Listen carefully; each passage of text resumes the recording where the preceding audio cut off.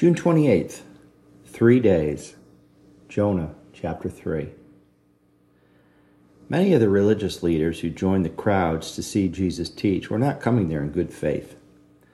Rather than earnestly trying to learn, they were actually there to try to trip him up and to dissuade potential believers from following him. On one occasion, having heard testimony of the many miracles he had done, they asked Jesus to perform a sign for them to test him.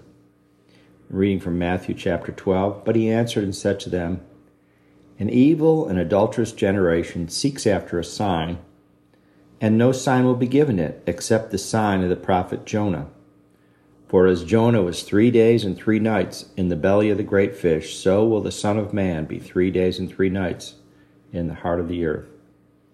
The men of Nineveh will rise up in the judgment with this generation and condemn it, because they repented at the preaching of Jonah. And indeed, a greater than Jonah is here." Matthew chapter 12, verses 39 to 40, New King James Version. Nineveh, known today as Mosul in Iraq, was the greatest city and the greatest known empire on earth in the early years of the prophet Isaiah and Judah's king Ahaz. The Assyrians were known to be exceedingly cruel and harsh in the treatment of their conquered foes. God had permitted the northern kingdom of Israel to begin to experience some of their heat in hopes that it would turn them back to him. Unfortunately, it did not.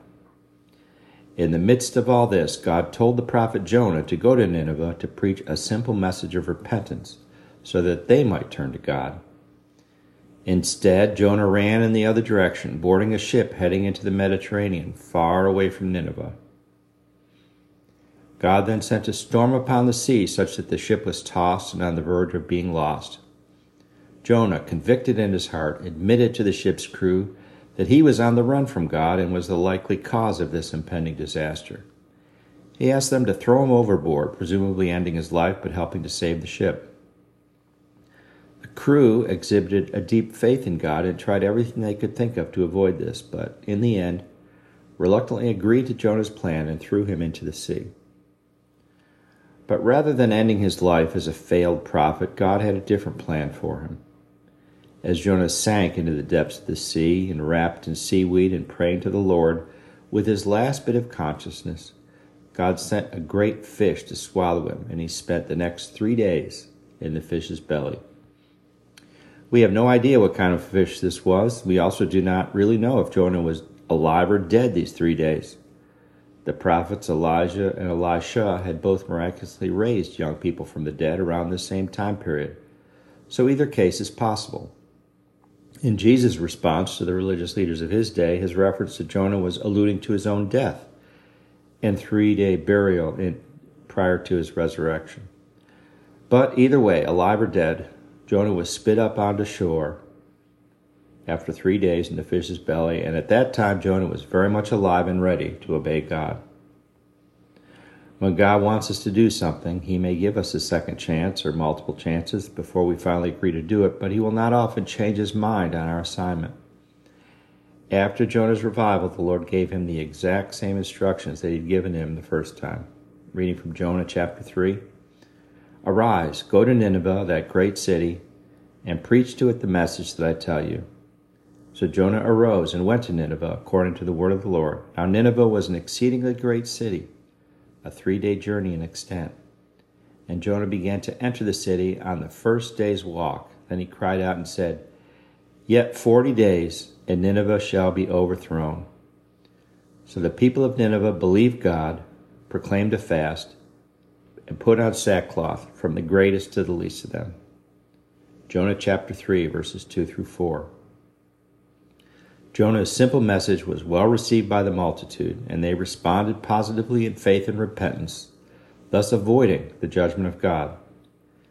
Contrast this with Jesus' message that was rejected by the religious leaders in the crowd. As Jesus told his opponents, the people of Nineveh would one day rise up to condemn them for their lack of faith in him and hard-heartedness to his message. Some have speculated that Jonah must have been quite a sight to see in Nineveh after spending 3 days in the fish's belly, but when we are obedient to God, no matter our appearance, we can achieve the most amazing results using his simple instructions. He does the actual work, but chooses to do it using obedient human instruments as He wills us. Reflection. God loves all people, from fierce Ninevites to unbelieving mockers, schemers, and religious opponents, even our own enemies. Which of these can I be praying for today? And let us pray, Lord, help me to see my enemies the way that you do, with divine love. Help me to be obedient and perform the task that you're asking me to do.